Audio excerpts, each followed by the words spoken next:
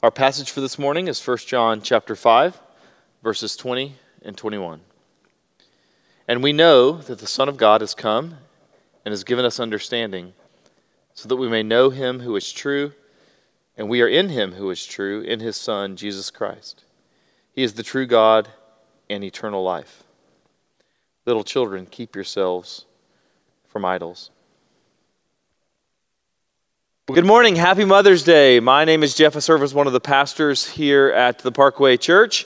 Here at Parkway, we generally don't do mom-centered sermons for Mother's Day or dad-centered sermons for Father's Day or Irish-centered sermons for St. Patrick's Day. We generally just keep trucking through books of the Bible besides Christmas and Easter. And so today we find ourselves in 1 John. In fact, the 41st and final sermon in the book of 1 John. And so next week we'll start on 2 John, followed by 3 John, and then of course 4 John.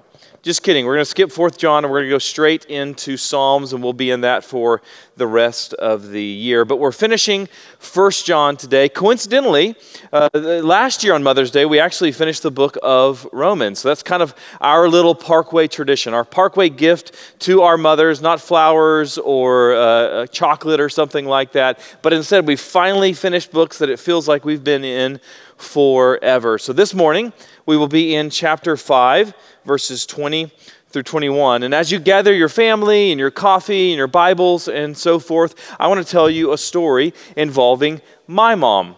Now, some of you know that I have a passion for international missions. I've loved to travel throughout the world, but one of my favorite places to go is Africa. And so I've had the chance to go to South Sudan and to Uganda and to Kenya. And on a couple of those trips, I was able to actually bring my mom. And so she worked with some others in some of the orphanages that we partnered with, and then I was able to do some pastor training.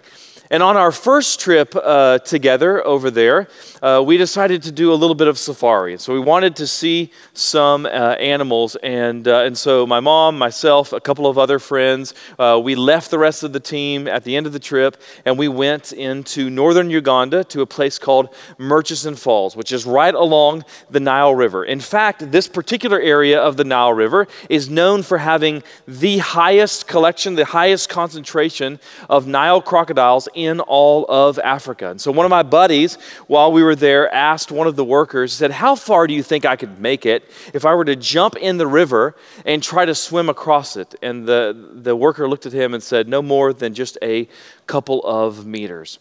Now, I'm fascinated by things that could potentially kill me. So snakes and serial killers and cholesterol and all of these sorts of things. And so I wanted to see the crocodiles. And so we decided we were going to take a little bit of a boat ride and go and see some of the wildlife there on the river. And it was incredible. We saw lions and hyena and elephants and giraffe. And we even got chased by a hippo in the water. But the highlight of that particular trip for me was the opportunity that we had. We came around a bend in the river, and we saw this floating carcass of a hippo being fed upon by 40 to 50 massive crocodiles. I mean, the river was literally riddled with these reptiles, some of them up to 20 feet long. And as we're there, surrounded by all of these animals that can kill us, there were a number of German tourists on our boats. And one of these German tourists, he got up and he moved from one side of the boat to the other side of the boat. And if you've ever been on a particularly small boat, you'll note that whenever somebody does that, it can cause the boat to list or to lean. And we began to lean quite heavily in the water as a result of this redistribution of weight. And I have never before in my life heard people scream with such intensity what I can only assume were German obscenities at this guy telling him to sit down. Why were they so passionate that he sit down? Well, obviously because we are in this river surrounded by all of these crocodiles. And the shoreline is also filled with hippos. So there was no chance whatsoever if we go into that water that we were going to survive, unless, of course, we could do like they do in the cartoons and kind of use the crocodiles' heads as stepping stones, which I'm sure is entirely possible, since after all, I can do all things through a verse quoted out of context. So here we are in this murky water that's riddled with crocodiles, all of these different things that could possibly kill me, but I wasn't afraid. Honestly, I wasn't anxious. I wasn't scared.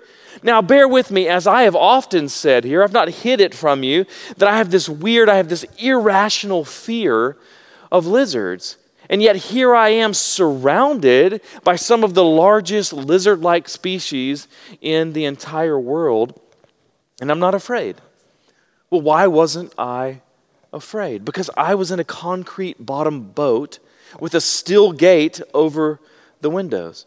Had I been floating in the water, had I been on one of those inflatable rafts, or had I been on a kayak or something like that, I would have been absolutely terrified. I would have been paralyzed. But I wasn't. I was safe and secure in a boat that was strong enough to protect me from whatever was possibly endangering me. And that reminds me of the passage that we're going to look at this morning. Last week, Jared did a great job of describing the condition of this present world. The final phrase in our passage was that the whole world lies in the power of the evil one. And that seems like something that should terrify us. That seems like something that should make us anxious and stress us out and lead us to despair and disturb us. And yet it doesn't. Well, why doesn't it? Because as we'll read this morning, we are united to something. Indeed, we're in something far more secure than a concrete bottom boat. We're in the eternal Son of God himself. So let's pray, and then we'll dive in together. I want to ask you first just to pray for yourself, wherever you are, there sitting in your house or in the car, that you would pray for yourself, that the Lord would give you understanding and eyes to see and ears to hear and a heart that would be quick to treasure his word. And then will you pray that for anyone who might be with you? Or if you're all by yourself, would you just pray that for others who might be watching or listening to this? That God would give us collectively, even though in this season we're not meeting together, that we would have this corporate sense of desire for his word.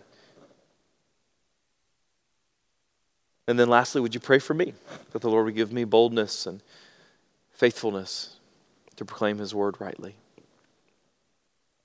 So Father, we are grateful that you are a faithful God who gives good gifts to your children. And so we ask that you would help us this morning as we consider your word, that you would allow us to treasure it. We pray these things because you're good and you do good. And so we ask for your help with confidence and expectation in Christ's name. Amen. Let's begin at 1 John chapter 5, verse 20. I want to read that. And we know that the Son of God has come and has given us understanding, so that we may know him who is true, and we are in him who is true, in his Son, Jesus Christ. He is the true God and eternal life. And we're going to start with the first half of that, which is, and we know that the Son of God has come and has given us understanding, so that we may know him who is true.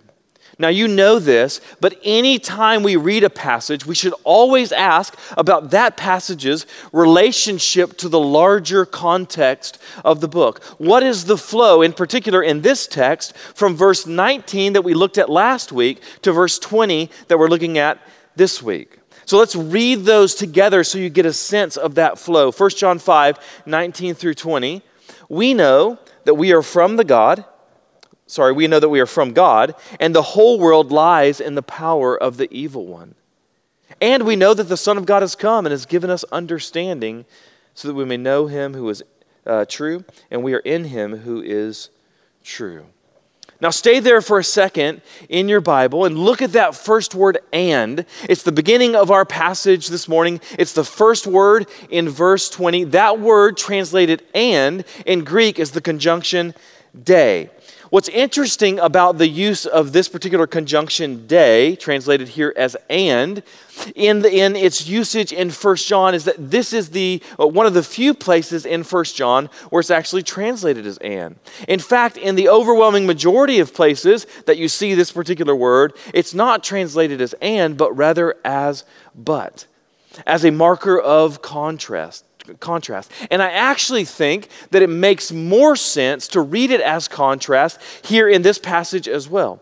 In which case, the flow of the text from verses 19 through 20 would, instead of how we just read it, it would instead read like this: the whole world lies in the power of the evil one, but we know that the Son of God has come.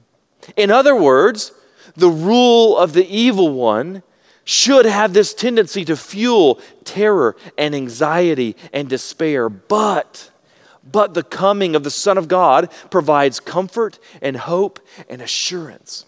This is kind of like if someone were to say, the world lies in the power of Thanos, but the Avengers have come. The world lies in the power of Lex Luthor, but Superman has come.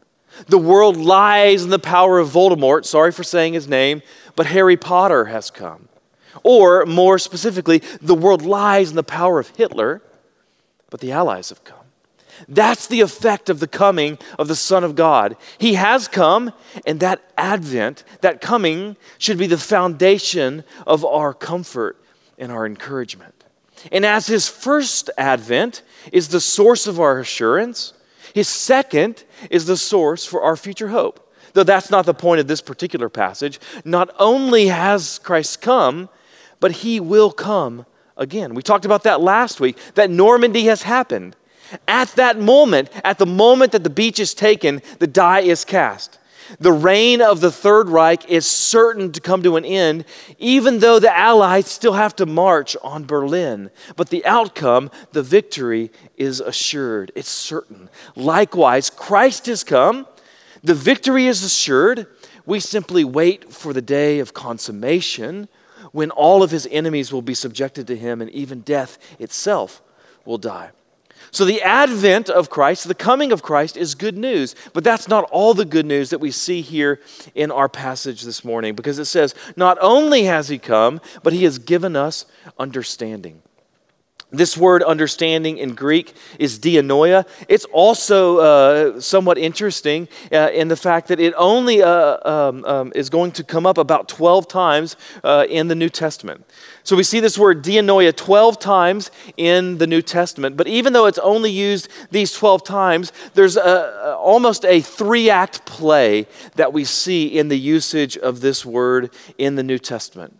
So let's walk through these 3 acts of this use of this term dianoia, the word that's translated as understanding here in this passage. And we'll see that in other passages, it can sometimes be translated as understanding, sometimes as in mind. And so in Act 1, we'll call this the command, that we have a command that we are to love God with our minds, with our understanding. So in the Gospels, you read Matthew 22:37. You shall love the Lord your God with all your heart and with all your soul and with all your dianoia, with all of your mind. So that's the command. That's the expectation. That's the responsibility that we have, that we would love God with our minds. And that's great, but then we get to Act 2, another way that you see this word used in the New Testament, and we'll call Act 2 the problem. That we're commanded to love God with our minds, but the problem is that our minds are corrupted. Theologians call this the noetic effects of the fall. Noetic is a word related to the Greek word for mind. So we're commanded to love God with our minds and with our understanding, but we're broken in that regard. And thus we're unable to fulfill this command that God has given us. So let's look at some of the places that we see this word used in this sense. Ephesians 2:3.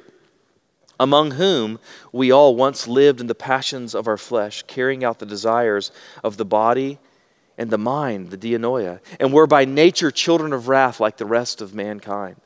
Ephesians 4:18, they are darkened in their understanding, alienated from the life of God because of the ignorance that is in them due to their hardness of heart. Colossians 1:21, and you who once were alienated and hostile in mind, doing evil deeds. So Act 1, there is a command that we would love God with our minds. But in Act 2, we see that we're completely unable to fulfill that command. Our minds are corrupted, they're broken, they're bent, they're perverted, they're distorted, they're stained and tainted by sin. So are we simply out of luck? Well, no, because we also have Act 3, provision or solution. Quoting Jeremiah's promise of a new covenant, the author of Hebrews writes this, Hebrews 10:16, "This is the covenant that I will make with them after those days, declares the Lord. I will put my laws on their hearts, and I will write them on their minds." So in the new covenant, in the gospel, we receive not only new hearts, but also new minds. And what's the purpose of that new mind? Not so that you would be super awesome at Sudoku or Jeopardy or Trivial Pursuit, but rather so that you might know him who is true. That's John's point here. In other words, you cannot know him who is true unless you have this new covenant promise, unless you've had the futility of your mind overcome by the glory of the gospel. The Bible is very explicit about this, that you cannot truly know or trust or treasure Christ apart from his grace in giving you a new heart and a new mind. John in particular is going to make that abundantly clear in his gospel. We've talked about this passage before, John 3:19 through 20. "And this is the judgment. The light has come into the world, and people love the darkness rather than the light because their works were evil. For everyone who does wicked things hates the light and does not come to the light, lest his work should be exposed." I don't know if you were paying attention to that. I don't know if you noticed how devastating that critique of humanity is. But what John has just said is all humanity, Christ excluded, hates God, refuses to come to God. That our minds are so corrupted, that our hearts are so distorted that we naturally resist him, that we naturally rebel, that we naturally dislike him. That indeed it's stronger than that. We don't just simply dislike him, we despise him. So what's the hope? Well, Jesus has already made that explicitly clear in the immediate context there in the Gospel of John chapter 3. John 3:3, Jesus answered him there is Nicodemus. And Jesus says, "Truly, truly, I say to you, unless one is born again, he cannot see the kingdom of God." So what's your hope? Your hope is that you are born again. We've talked a lot about this concept of being born again or being born of God. We see that all the time throughout 1 John. The theological term for this is regeneration, which is an act of God's grace whereby the Spirit of God grants us a new nature consisting of a new heart, a new will, and a new mind. So not only has Christ come, but he's given us understanding. He's given us this new mind. And that's super important because this means that Christ's coming is good news for us. In other words, apart from this reality, apart from this understanding, Christ's coming, Christ's advent is actually really bad news for us. You see, whether or not Christ's coming is good news for you depends entirely on who you are.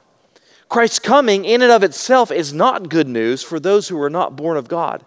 For those who haven't been born of God, Christ's coming isn't a message of redemption, but rather of judgment. When we say the Allies have come is good news, that's good news for the French, but it's not good news for the Nazis. If you say that David has come, that's good news for Israel, but not for the Philistines.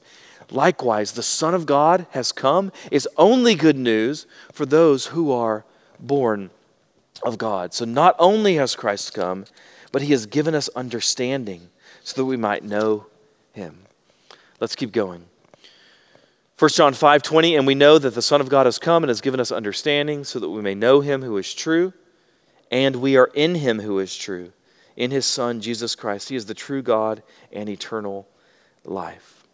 The first thing I want to do with this passage is I want to draw your attention to all of these pronouns, he and him and his. Everything else about this section is somewhat self-explanatory, but these pronouns actually make this section somewhat difficult because there seems to be this fluidity and ambiguity in regards to whether or not John is talking about the Father or the Son. When he says he, or when he says him, or when he says his, is he talking about the Father there or the Son? And it seems that he moves back and forth. As we've noted throughout 1 John, there are things that we might find a bit frustrating about this book, if we're honest. Not that I would expect us to be honest in church, but it can be somewhat frustrating that John doesn't write with the forensic precision of Paul. John's writing is much more poetic. Paul writes in a very sort of linear sense. He makes a point, he exhausts the argument, he deals with any objections, and then he moves on. We'll see that as we look at the book of 1 Corinthians starting in 2021, hopefully. But John doesn't do that. Paul kind of writes more like a lawyer. It's very scholarly and very linear, whereas John writes more like a singer-songwriter or something like that. He's much more lyrical and cyclical. Both are inspired. Neither is inherently better or worse. They're just different. But we see John's lyrical, poetic style in his portrait of Trinitarianism here. We're in the Father, but we're also in the Son, because the Son and the Father mutually indwell. We've talked about that a number of times in 1 John. John will write that we're in Christ and that Christ is in us, and the Father is in the Son, and the Son is in the Father. Again, this poetic depiction of what is called mutual indwelling. So if we're in the Father, then we're also in the Son because the Son is in the Father. It's kind of like saying, I'm in Texas, and therefore I'm in the USA, because Texas is in the USA. At least until we inevitably secede and become our own union republic again. Until then, if you're in Texas, then you're in the U.S. Likewise, if you're in the Son, then you're also in the Father. You can't be in the Son without being in the Father. By the way, you also can't be in the Father without being in the Son, which is kind of where the USA and Texas illustration break down. Technically, you could be in America without being in Texas. I don't know why you'd want to be, but it's technically, theoretically possible. But that's not true of the Father and the Son. To be in one is to be in the other. And so what is true of the Father is also true of the Son in regards to his divine attributes. If the Father is true God, then as we've seen throughout 1 John, Christ, the Son, must also be true God. If eternal life is found in the Father, it must also be found in the Son. As we have read from the Nicene Creed, the Son is not merely like God, or he's not merely similar to God. He is homoousia. He's of the same nature, of the same essence as the Father. The Son is God from God. He is light from light. He is true God from true God. And so speaking of being in the Father and in the Son, that's another benefit of the coming of Christ. That the Son has come and has given us understanding so that we may know him, but that's of no use if we're not in him. That's not good news. For example, if I'm lost at sea and you're there with me and we're on our little life raft or whatever, and you yell out that there is an approaching boat or an approaching ship, that knowledge in and of itself does me no good if that ship doesn't pull me into the boat. I'm left in even more despair as I see my hope float past. A ship can come, I know that it has come, and yet if I'm not in that ship, I'm not helped. Well, thankfully, not only has the Son come, not only has he given us this knowledge, but we are also in him. This could not be more important. We've talked about this doctrine dozens and dozens and dozens of times. This doctrine that's called union with Christ. We've talked about it so often because it's so important. John Calvin says this is of the highest degree of importance. John Murray calls it, quote, the central truth of the whole doctrine of salvation. In layman's terms, union with Christ is kind of a big deal. But for some reason, though it is of the highest importance, it's relatively ignored. Growing up in church, I never once heard this doctrine. Even after I was saved at the age of 23, it was years before I first saw this. But now that I see it, I can't unsee it. It's kind of like staring at an optical illusion and you're not quite sure what you're looking for, and then finally you actually see it. And no matter what, you can't not see it. So theologian Anthony Hockema says this: once you have your eyes opened to this concept of union with Christ, you will find it almost everywhere in the New Testament. I found that to be true. Hopefully, the people of Parkway have also found that to be true, as we've seen it in Ephesians a few years back, in Romans last year, now in 1 John. What makes this doctrine particularly profound, as we've talked about, this doctrine of union with Christ, is that it is the fountainhead from which all other blessings flow to you as a believer. Your justification, your sanctification, your adoption, your redemption, all of it, every jot and tittle of hope for you is laid up in Christ, and so it's yours by virtue of your union with Christ. So as elect believers, as beloved children, we have been identified with him at every stage of his redemptive work. So Galatians says you have been crucified with Christ. Colossians says that you have died with Christ. Romans says that we are buried with Christ. Ephesians says that we were made alive with Christ and raised up with Christ and seated with Christ in the heavenly places.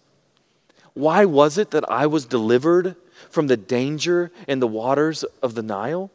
Why was I transported safely through these various threats of drownings and hippos and crocodiles and Germans? Because I was in the boat. As long as I was in the boat and that boat was safe, I was safe. Likewise, as long as you are in Christ, if you are in Christ, then you are as safe as Christ himself. If you are in Christ, you are as safe as Christ himself. That's union with Christ. That's what it means to be in him. Now look at this last phrase. He is the true God and eternal life. Here's the question that I want to ask here. Who is John talking about here? Is he talking about the Father or is he talking about the Son? Grammatically, either could work, but which one is he referring to? The pronoun could technically refer to either, but I think that John is actually referring to the Son here, to the Son of God as the true God and eternal life. And if I am right, this is one of, if not the most explicit reference in the entire Bible to the deity of Christ. That said, even if I'm wrong, and this particular phrase doesn't refer to the Son, but rather to the Father, that doesn't mean that the Son isn't God. We still have ample other passages that demonstrate the deity of the Son. In other words, beware of this tendency that we might have to have our entire theology of a particular doctrine rest upon a particular one or two proof texts.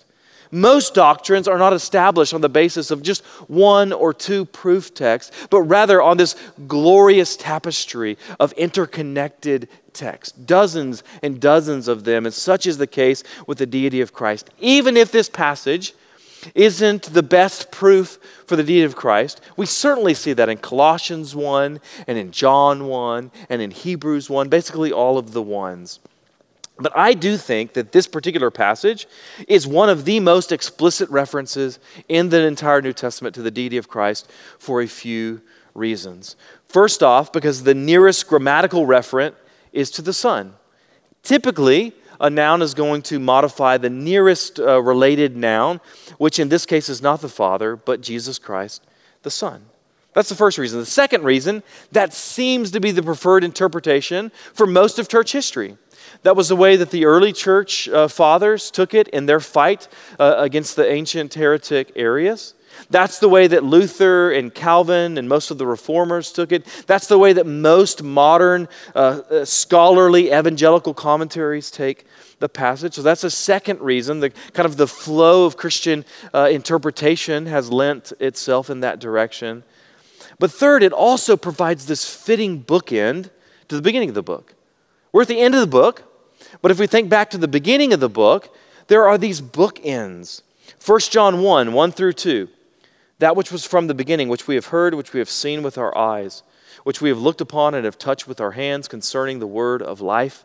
The life was made manifest, and we have seen it and testified to it and proclaimed to you the eternal life, which was with the Father and was made manifest to us. So when we started the book, we drew attention to the overlap, all of the allusions, the overlap in imagery between 1 John and the Gospel of John, in particular in regards to their beginning. Some of you may be familiar with the beginning of the Gospel of John. In the beginning was the Word was with God, and the Word was God. The Word is God in one sense, in regards to essence or being, but the Word is with God in the sense of the Son is with the Father in regards to their distinction of person. So you see unity, but you also see diversity or plurality, and that's the idea of the Trinity. And so we see echoes of that same imagery in 1 John, not only in the beginning, but now at the end. So it forms these bookends. So the book begins by emphasizing the message of eternal life manifest in the Son of God. And now the book ends by emphasizing the message of eternal life manifest in the Son of God. Because that is the fundamental idea of 1 John. That it was written that you might know that eternal life is found only in the Son. There is no being in God. There is no being in the Father. There is no having no saving relationship, no redemptive relationship with God apart from the Son, apart from Christ Jesus. Let's keep going. Look at this final verse, 1 John 5:21. Little children, keep yourselves from idols. That's the final verse of 1 John, which seems like a really strange way to end the book. When I was a kid, my parents gave me a list of chores. They never once at the end of it said, oh yeah, Jeff, bear in mind, keep yourselves from idols. This is a really weird way to end this book. But what makes it kind of even more strange is that this is the first time in the entire book that John has mentioned idols. In fact, the word idol doesn't even appear at all in the Gospel of John. And we won't see it as we look at 3 John or 2 John. I don't know why I said those backwards. So what gives? Why does he bring it up now? Why does he talk about idols here? Well, in the previous passage, he just mentioned the true God. So what's the antithesis of the true God? Well, a false God. In other words, that's an idol. So that kind of makes sense, but I want to dig a little deeper here because I think there's something below the surface that is worth spending some time developing. And I want to do that by breaking this particular passage up into two sections. The demand and the danger. The demand, that is that we keep ourselves, and the danger is idols. And let's take those in reverse order. So again, what's the danger? According to John, idols. Well, what does John mean? Why does he give a warning about idols here when he hasn't mentioned idols before in his gospel or anywhere else in this book or in 2 John or 3 John? What kind of idol is he referring to? Well, there's three different ways that you can kind of think of idols that you see throughout Scripture. Three different ways that you can understand the way that this term is used. The first two you're probably much more familiar with, while the third probably not so much. You might think of them as idols of the hand, idols of the heart, and idols of the head. Idols of the hand, idols of the heart, and idols of the head. So the first is obviously easiest. What is an idol of the hand? Those are easy. Those are those wooden or golden or other stone figurines that you literally fashion with your hands. And they're said to resemble or to represent, or in some cases even house a god. And so you worship them. This is the most common usage of the term idol in the Bible, but it's probably the least common in most of our experience, unless maybe you grew up in a religion like Hinduism that actually has these physical idols. Very few of us have actually seen or been around a lot of actual physical idols in this sense, even though idolatry is very much a part of each of our lives. So instead, we're much more familiar with this second way that you can use the term, and that is idols of the heart, not just a physical object, but also a spiritual desire. Now, this doesn't mean what some people often take it to mean, which is that everything or anything that you love is an idol. Sometimes we use the word that way. That's super misleading and incorrect. Idolatry doesn't consist in loving something too much, but rather in loving something in the place of God. For example, I love my wife, but That doesn't make her an idol.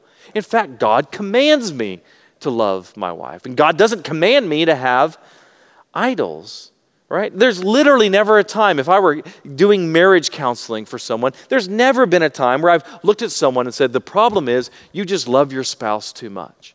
They might not love God enough.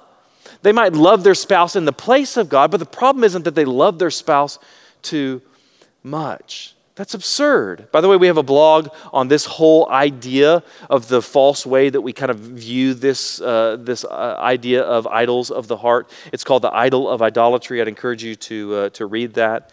So an idol of the heart isn't just something we love, but something we love in the place of God, something that in our affections is a substitute for God. So Colossians 3 says that covetousness is idolatry.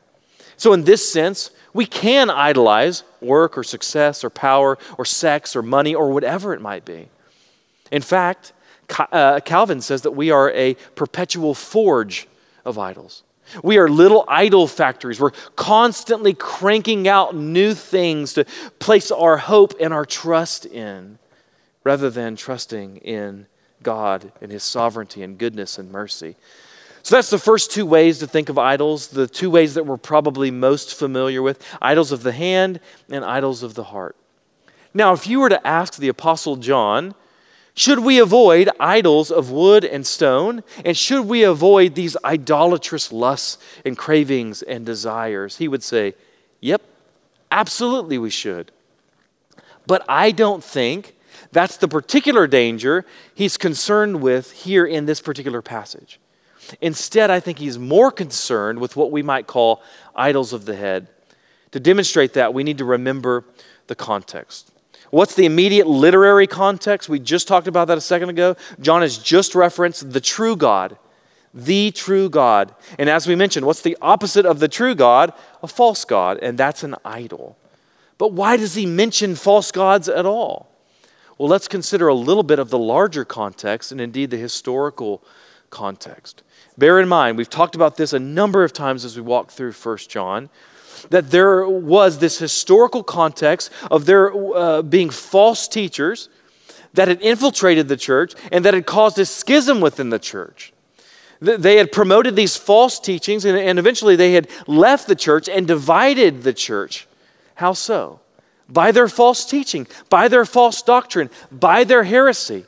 They denied that Jesus was the Christ. They denied that He was the Son of God. They denied in some sense His crucifixion and His resurrection. In short, they denied the gospel and they distorted God. They exchanged the true God for some false god of their own imagination.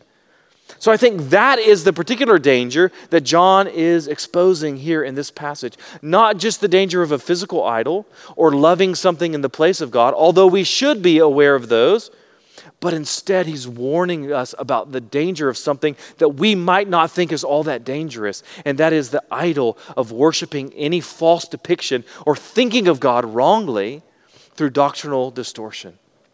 In other words, the idol of the head is heresy, false teaching. Throughout the book of 1 John, John gives us these warnings. He warns us of one danger after another, but the biggest threat that he constantly comes back to is false teaching. So in this book, idolatry doesn't consist so much of physical depictions of the divine image, but rather doctrinal distortions of the triune God. C.H. Dodd says this, by idols, he, that's John, means not only images of the gods, but all false or counterfeit notions of God, such as lead to the perversions of religion against which he has written. So I think the primary danger that John is concerned with is heresy. It's heterodoxy, it's falsehood, it's theological error. Not minor differences in eschatological positions, but major perversions of the nature and character of God that so obscure the gospel as to offer no ultimate lasting hope. By the way, if you want to know why idols of the mind are so singularly and pervasively dangerous, it's because that what is imagined in the mind is eventually treasured in the heart and then fashioned with the hands. There's this trickle-down effect. And idols of the hands and idols of the heart and idols of the head are all interrelated. As our minds are given over to futility, So our hearts follow, and soon after that, our hands and feet do as well. By the way, that's the flow of idolatry that you see in the opening chapter of the book of Romans. In Romans 1, we see man is given over first to a depraved mind that then leads to distorted desires, which brings out sinful deeds. You have this idol in the head that then becomes an idol in the heart, that then becomes an idol of the hands. But it begins with the mind. So the idols, the false gods that John is concerned with are these heretical distortions of the true God. Distortions like those who had left and divided the church in John's day, but also caricatures like the God that was painted by the heretic Arius in the early church, who taught that Jesus was created and not creator. And also misrepresentations of God like that of the modern cults and Islam and so forth. So that's the danger. Physical idols, of course. Spiritual idols, no doubt. But more so than that, doctrinal distortions. That's the danger that he's warning us against. And what's the demand in light of that? He says, keep yourselves, guard yourselves, protect yourselves. In other words, in light of this danger, you have a responsibility. And the graver the danger, the greater the responsibility. Let me give you an illustration of this. This past weekend, we set up an inflatable pool in our backyard, and so we spent a lot of time just frolicking about in the pool with my son and my daughter, and so the only problem was that this pool, as all pools tend to do, kind of enticed bugs to come and join us there in the pool. So it wasn't merely my son and my daughter, but it was also mosquitoes and flies and wasps and yellow jackets and all of these sorts of things. Now, some of you may recall, my daughter doesn't like bugs. I told the story before how she didn't want to watch A Bug's Life because she doesn't like bugs. And so anytime there would be a bug in the pool, she would jump out of the pool and refuse to get into the pool until I would take care of it.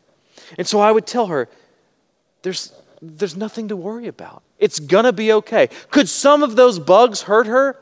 Sure, there were some wasps in there. There were some yellow jackets that I had to actually fish out with a net. And yet she's been stung before, and so we know she's not allergic. So there is some sort of danger, but it's just not a very great danger. And so what did I tell her? Don't worry about it. It's going to be okay. Come on in. Now contrast that with the picture again of being on the Nile. Would I tell my daughter, you know what? Jump in. It's okay. Don't worry about it. Of course not. Why not? Because there's so much greater danger from crocodiles and hippos than there are from mosquitoes and wasps. And that's the point that I think we're supposed to get from this text. Heresy is not like a mosquito bite. It's not even like the sting of a wasp. Heresy is like being ripped apart by the jaws of a crocodile as it plunges you below the water for a death roll. Unless you understand that, unless you sense and feel how grave this danger actually is, you will never actually sense the gravity of applying this command to keep yourself. So John warns us of this grave danger, and he gives us this important command, that is that we keep ourselves from idols. But how do we do that? How do we keep ourselves? Well, it's the same way that we keep ourselves from crocodiles. Not by jumping into the river and attempting to swim to shore, but rather by staying in the boat. So speaking of boats, I want to share another story involving boats as an illustration for how we are to keep ourselves from idols. It's an illustration we've used before, but it's been a while. Some of you may remember from high school English or something like that, the story of Odysseus. He's this legendary hero of Greek mythology, and in one of his adventures, Odysseus learns that he'll have to pass by the island of the Sirens, who are kind of like mermaids. Think of the Starbucks logo under your misspelled name. Those are kind of like sirens, these beautiful enchantresses who lure sailors to their deaths by song. So they sing these beautiful songs, and you can't resist it. No mortal, in fact, can resist the sirens. And so the moment they would begin to sing, you would be enticed and lured and tempted toward the island.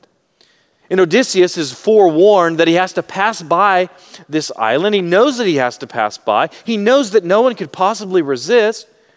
And he also knows that all who pass by perish because of this temptation. So he hatches a plan. And it's a brilliant plan. He tells his crew to tie him to the mast so that he can't possibly escape. And then he has each of his crew members take some wax and put it into their ears so that they can't hear. And so as they approach the island, the sirens begin to sing. But Odysseus' crew is undisturbed because they can't hear. Odysseus, meanwhile, is violently raging against those tethers, those bonds, as he's tied there to the mast. He's violently trying to free himself so that he could swim to the island.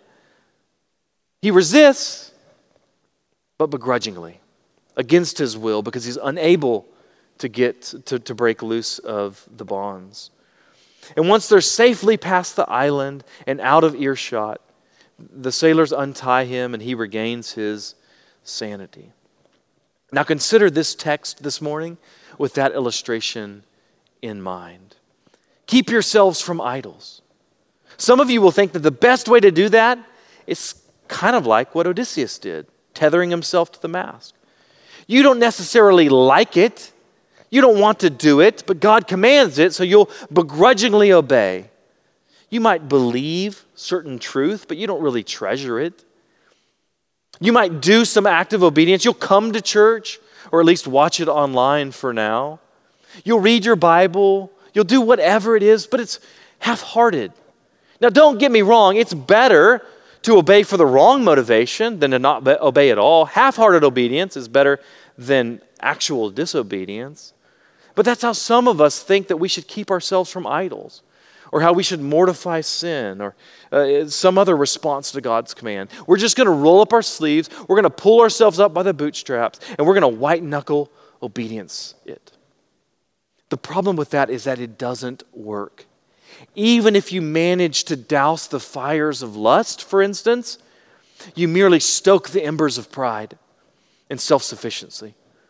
As a result, you're either going to be crushed by the weight of failure, or you're going to boast in the pride of your success. That's the inherent nature of legalism. There is no winning. You just end up trading one sin for another. So what are we to do? If the way of Odysseus is not the way that we resist the sirens, well, at least one other mortal survived the sirens in Greek mythology. His name was Orpheus, not Morpheus like in the Matrix, but Orpheus. And Orpheus was a singer-poet, kind of like our own Tim Hollis, but taller. And he, that's Orpheus, not Tim, also had to pass by the island of the sirens. But here's where the stories begin to diverge. Because he begins to pass by the island, and the sirens begin to sing. And all of a sudden, his crew begins to furiously, violently row toward the island. But Orpheus doesn't reach for wax, and he doesn't reach for rope. Instead, Orpheus reaches for a musical instrument. He reaches for a harp, and he begins to play it. And he plays the sweetest and the most beautiful and the most lovely tune that his men had ever heard in their life. He begins to play a song so sweet and so lovely that suddenly the song of the sirens was drowned out. And the men returned to their senses. They had no desire for the melody of the mermaids because they were so intoxicated because of the surpassing beauty of the music being played within their very own boat.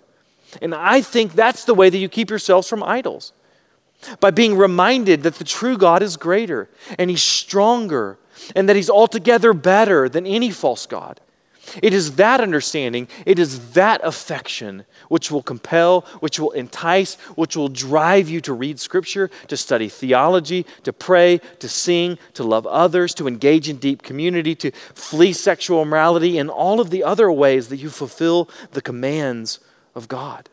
As you fulfill the commands to keep yourselves from the idols of the hands and heart and head. So the way that you keep yourselves from being lured by and loving false gods is by being overwhelmingly infatuated with the one true God revealed in Jesus Christ, the Son of God, the second person of the Trinity, made incarnate for us and for our sin. So 1 John holds out this promise that in the Son of God alone is found peace and joy and hope and assurance and comfort and every other grace. And it also issues a warning that all other so-called gods, all other idols, can never actually satisfy. So to Christ alone be the glory. Let's pray. Father, I thank you for the book of 1 John. I thank you for the past 8 months or so that we've been in this book as we've had an opportunity to immerse ourselves in it. And I pray, Lord, that you would use it to encourage your people, that you would use it to comfort those who need comfort, that you would use it to convict those who need conviction. And for all of us, you would use it to bolster our love for you, to remind us of the glory of being in Christ, in your Son, united to you, that we might love and treasure the coming of your Son and eagerly await his second advent. We love you and we're grateful that you love us. And so we pray for your help in our lives with hope and expectation in Christ's name. Amen.